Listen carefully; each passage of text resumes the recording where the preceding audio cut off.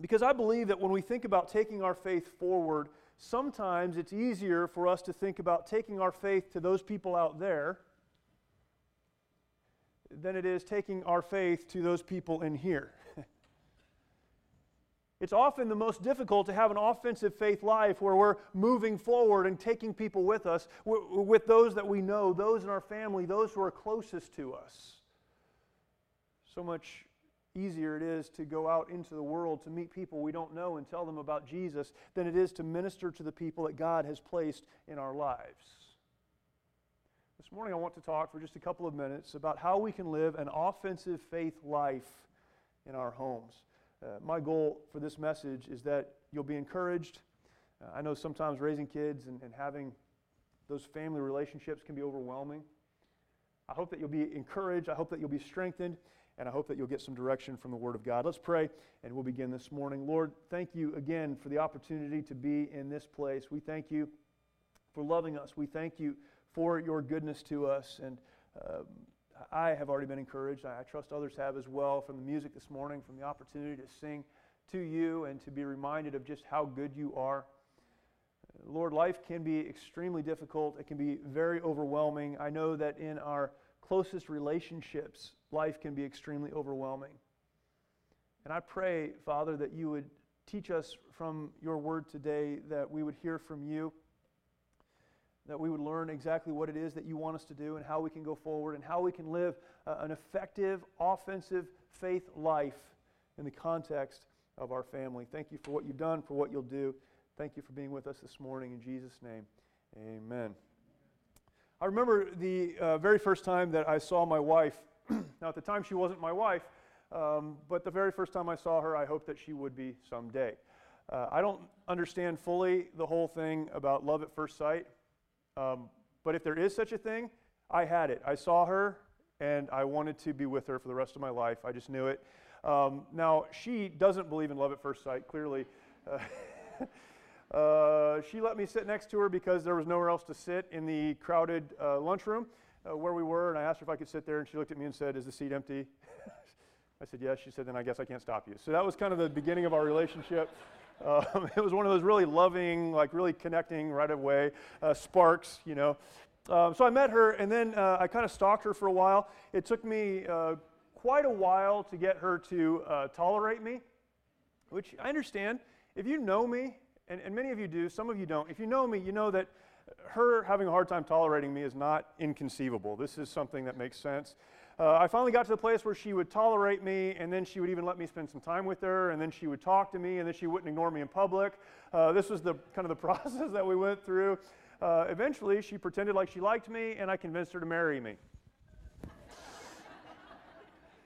I never counsel people to get married while they're in college. I met my wife when I was in college.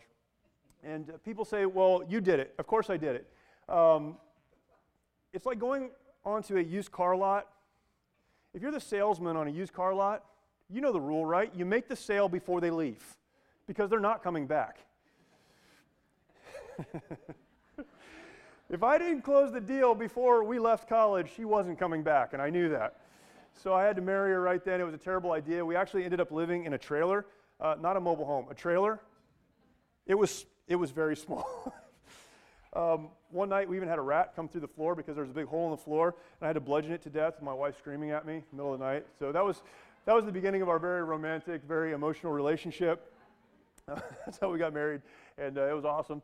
But we've had a great marriage, 21 years. One of the things we never talked about in the course of dating and all of those things was having children. I knew that my wife wanted to have kids, I guess. We just never really talked about it. I'm fine with children. I was never one of those guys that like, someday I'm going to have 12 kids. I was never that guy. But we got married, and it wasn't that long after that Maggie came along, and we had our first child. And it was crazy there for a while. They just kept coming. Took me a while to figure it out. But seriously, there was a moment in time. There was a moment in time where it was like, if I looked at Susanna, she was going to get pregnant. It felt very much like that's what was going to happen, right? We couldn't be in the same room. Another child was coming. We only have 4, but when you tell people that you have 4, you might as well have 15. They don't get it. So we have 4 kids.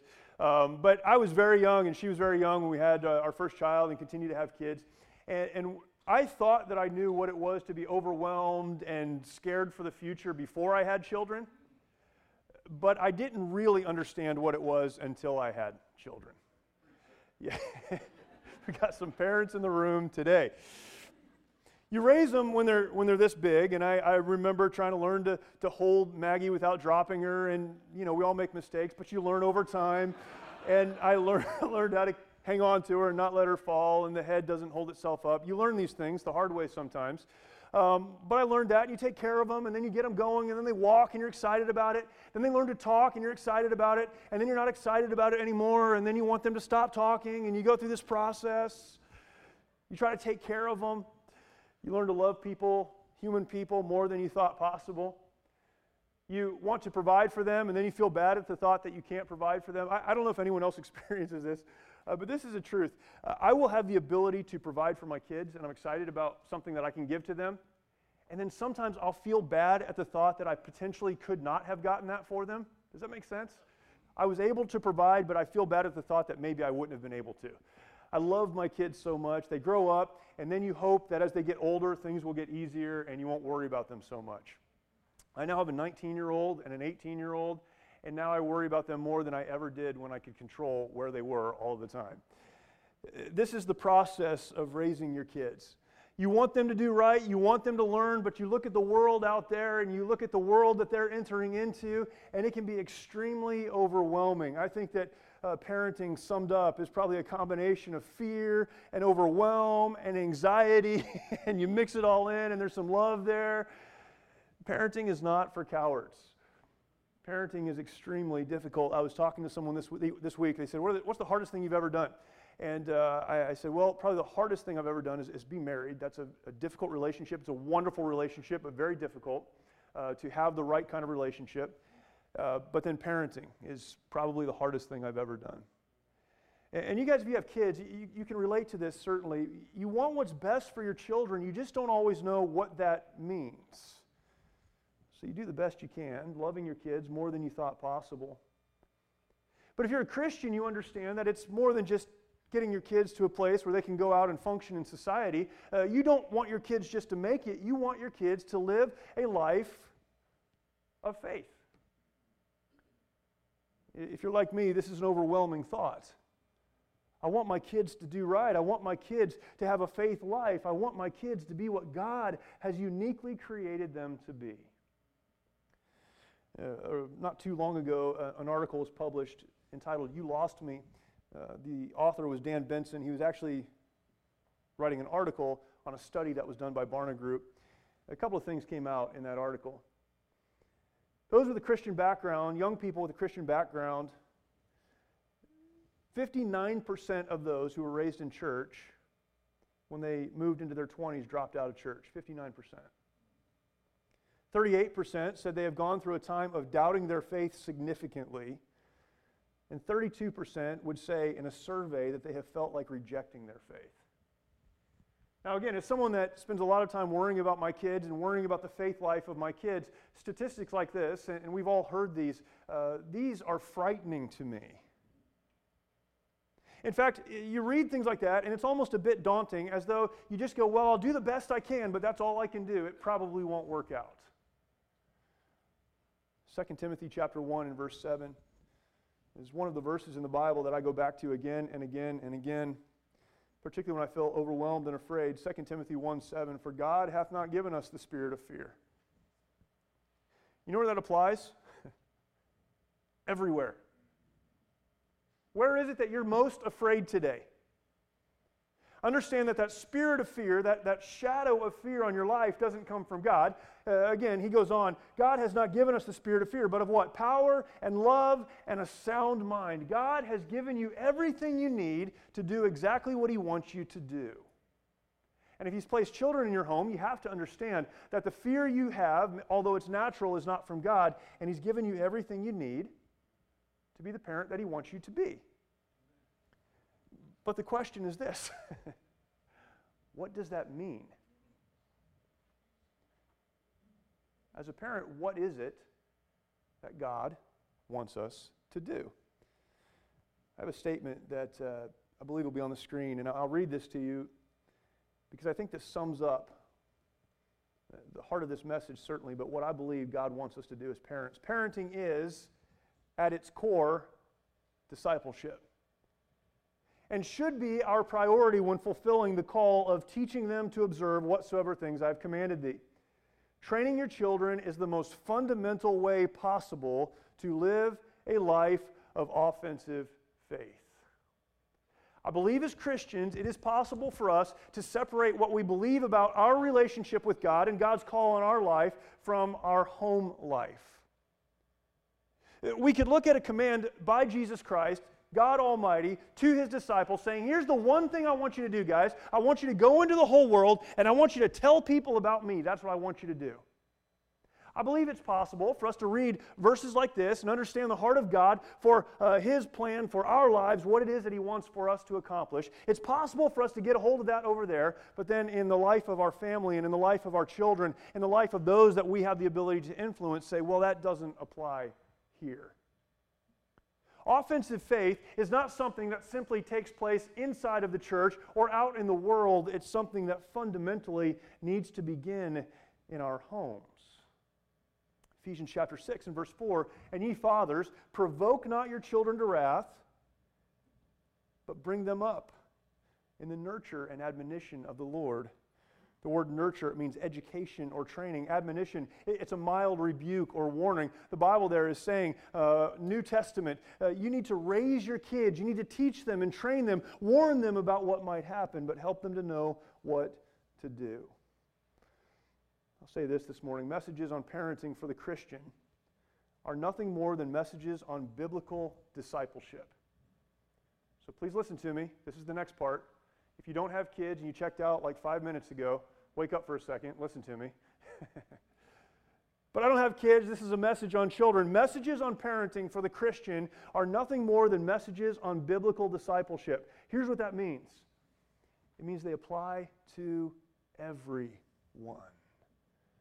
I'm going to aim this at parents because I'm a parent and I'm living in this right now and this is on my mind most of the time. I'm going to aim this to parents, but I want you to understand something. Maybe you're not a parent. Maybe you're a grandparent or an aunt or uncle or just someone who has people in their life that they're close to and can influence. Wherever you are in your life, the principles of biblical discipleship and the principles that God has given to us to raise our kids in a way that would honor Him are principles that apply to all of us. We ask the question, how do we do this? And this is, I don't have words for that right there. You interpret that however you want. I love the Bible because it's all there.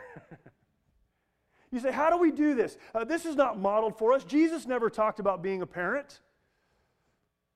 When we look at the Gospels, we talked about this in the first message on offensive faith. The reason we have Matthew, Mark, Luke, and John, the reason we have the life of Jesus Christ outlined for us is so that we would have an example or a model to follow. That's the reason. It's amazing to me how I can divorce what Jesus modeled with His disciples from the life that I live. It doesn't apply somehow. The Bible doesn't say a lot on parenting. Think about the context of Jesus with His disciples.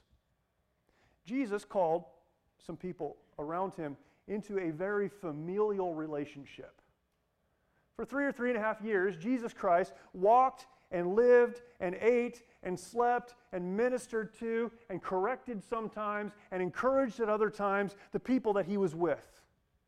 He had this inner circle of people. There were others certainly on the outside, but those closest to Him were very much the family that Jesus Christ had while He ministered on this earth. Think about it in that context. How would Jesus operate if He was a father? He demonstrated that for us over a period of almost 4 years. What is it that Jesus, the Father, would say to His kids if He had the opportunity to say that to them? And if they were living in a difficult world, how would He encourage them? We have all of that outlined for us. The life of the disciples was a life lived in a very difficult time in history. It was a life lived in a very abusive and persecutive world, a government that hated Christians and would learn to hate those who follow Jesus Christ in a very, very definite way. It was a world that Jesus could look at and say it's going to get worse before it gets better, and yet he needed to train those who he was living with and sleeping with and eating with and walking with. He needed to train them to live in a world that would get much worse before it got much better. This is the world I'm raising my kids in. A world that will probably get worse before it gets better. It's certainly going to change. Think about the stuff you're afraid of for your kids. The life of Jesus Christ was lived at a time when the same things were happening. And in all of it, Jesus models the behavior and the instruction that needs to be given to the family that's closest to you. Let's look at this together. I love this because it's so simple and I need simple. I've read a bunch of parenting books and there's some really good ones. I've talked to a lot of really good parents, and there's some amazing ones. I do what I can to learn and understand this. But there's no better example than the example of Jesus Christ. How do we do this? How do we live an offensive faith at home? Number one, be right. Be right. Not correct, but right. Now, I get this confused sometimes as a dad. I sometimes feel like if I say it, then it's right. Any other dads? Just me. But Dad, that's not true. Yes, it is. How do you know it's true? Because I said it.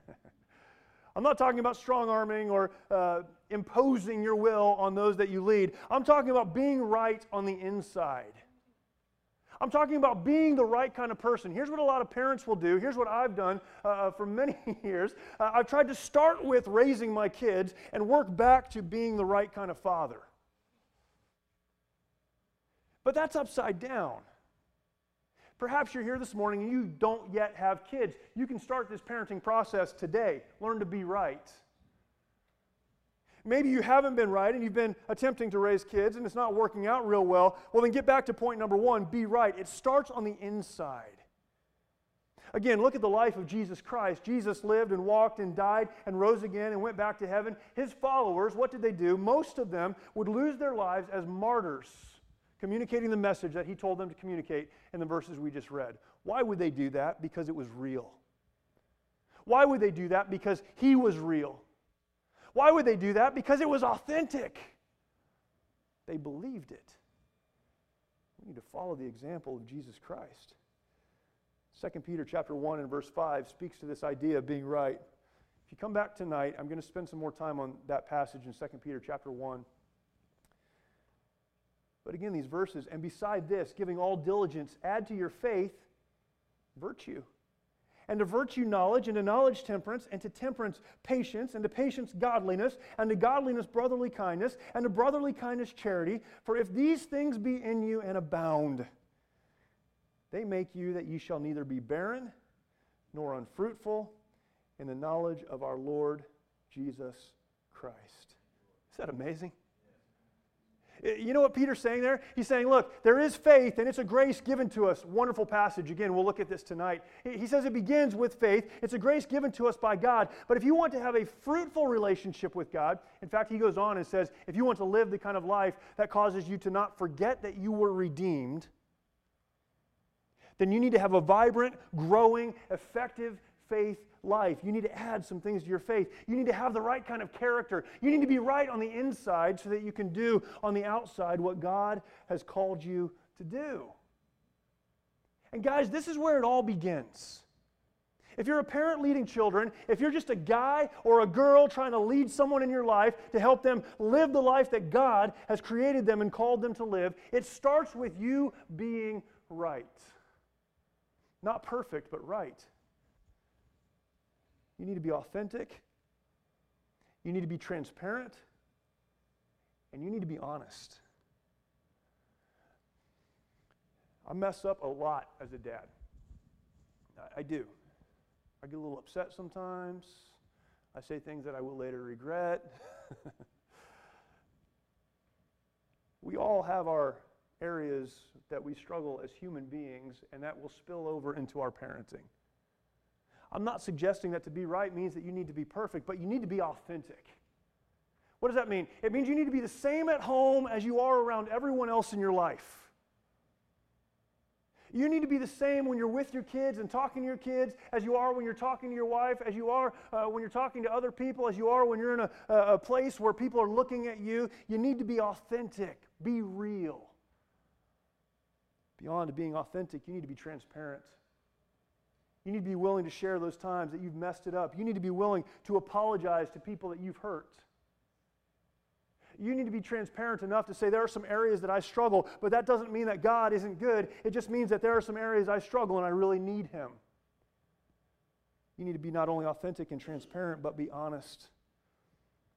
I think as parents, it's easy for us to keep it all here. The problem with that is that as our kids are growing and they go into their own lives and their own world, they're going to struggle. They're going to fall down sometimes. They're going to have problems, and they're going to need someone to help them get back up and continue on the path. And if you have failed to be right, if you're unwilling to be authentic or transparent because it makes you feel bad, or honest because you're afraid of what that might mean, if you're not real with them, then when they do need help, they're not going to come to you for help.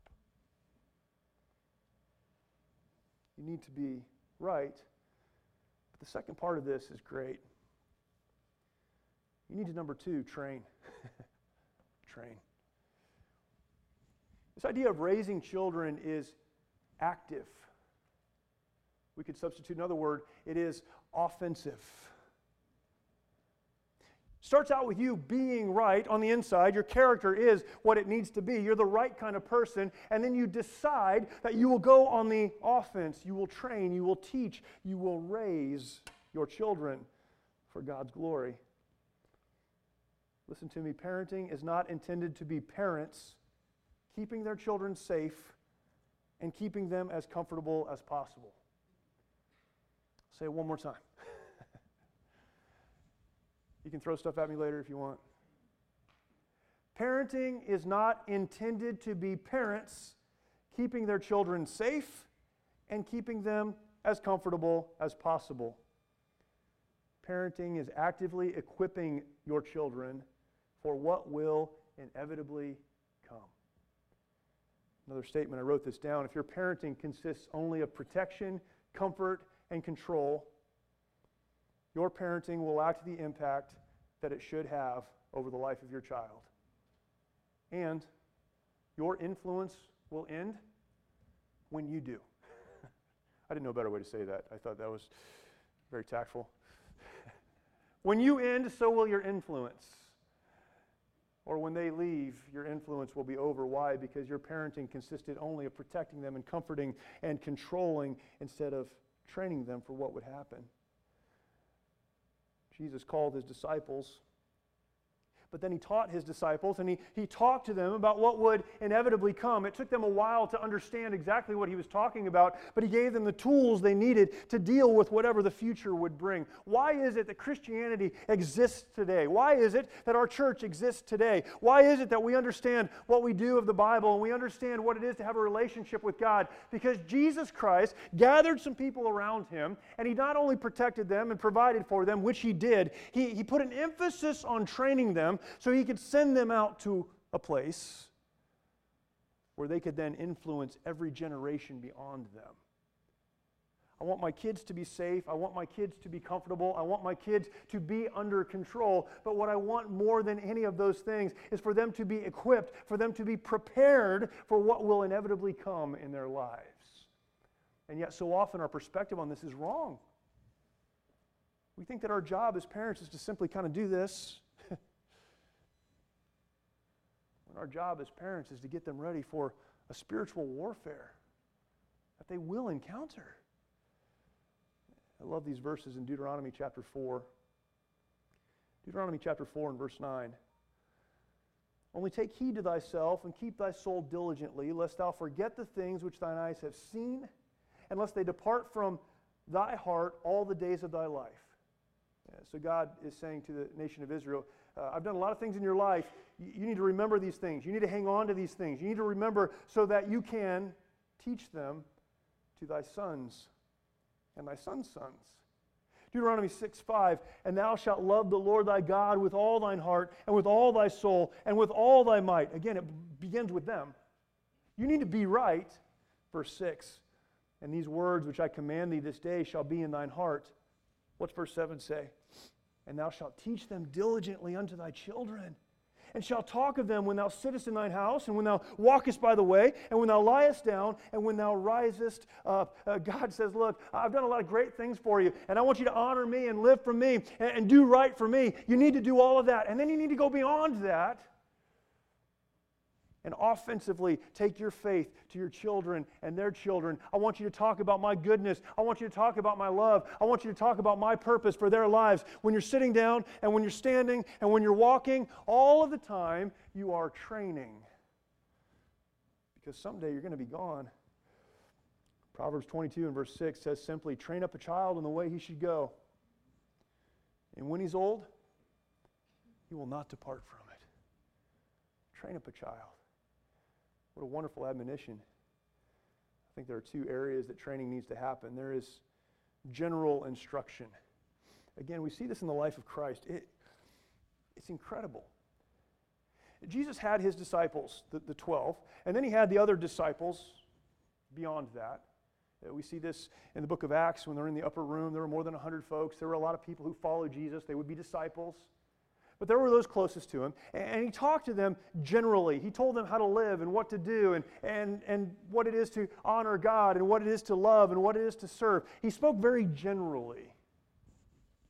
But then again and again and again, we see that he not only spoke very generally, but he spoke very specifically. The Son of God having a one-on-one conversation with Peter. The Son of God having one-on-one conversation with the man we call Doubting Thomas. Again and again throughout the New Testament, Jesus cared not only about people generally, but about people specifically. As we approach this idea of discipleship and raising our children, we need to train, first of all, generally. What are some general areas we need to train? We need to train our children, those that we influence, to read and trust the Bible. It is the light. I'm not the light for my kids. I hope that I can provide direction and wisdom for my children, but when I'm not around or when I am far away, I want them to be able to open the Word of God that is a light to the path and a lamp to their feet. I want them to understand that it is the Bible that is given to us from God. It's the Bible that teaches them how to live, and we need to explain and help them to understand the importance of the Bible. We need to help them to understand the importance of church. Church is intentionally putting ourselves where we can learn and fellowship. Again, I could spend a lot of time on this idea of church, but the local congregation is about teaching. It's about worshiping God through song. It's about fellowshipping. It's about equipping one another as we go through life. And if we convince our children that they can do this thing on their own, they're going to fail. We need to generally teach about the devotional life. That is, walking with God, abiding in Christ, and honoring Him. We need to teach prayer, and we need to model prayer. What is that? Without ceasing, having that communication with God, expressing our dependence on Him. Generally speaking, there are some things we need to drill into the hearts and minds of our children. But beyond that, very specifically, we need to deal with our kids where they are in their lives right now. If you have kids, more than one, parents will say, my kids are so different. Of course they're different. They're different. I have 4 children. If you know my kids, you know Maggie and Ethan, they're 18 months apart. Then 7 years went by. And then Molly and Everett are 18 months apart. They look like the same, just different sizes. And yet they are so different. What we as parents tend to do, though, is try to parent each one of them exactly the same. We try to meet their needs the same way and talk to them the same way and communicate to them the same way and put the same requirements on each one of them.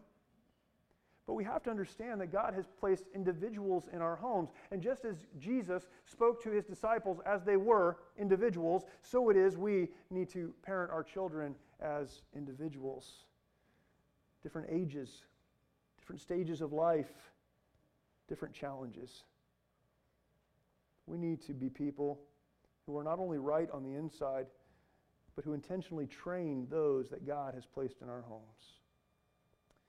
But in all of this, we finally need to understand that there is a goal. There is a goal. I was asked this question this week. What is the goal of parenting? It's probably the first time I've ever been asked the question, and it's funny because I was thinking about this message. What is the goal of parenting? I believe there is a goal, and we find it in these verses. The goal is to deploy.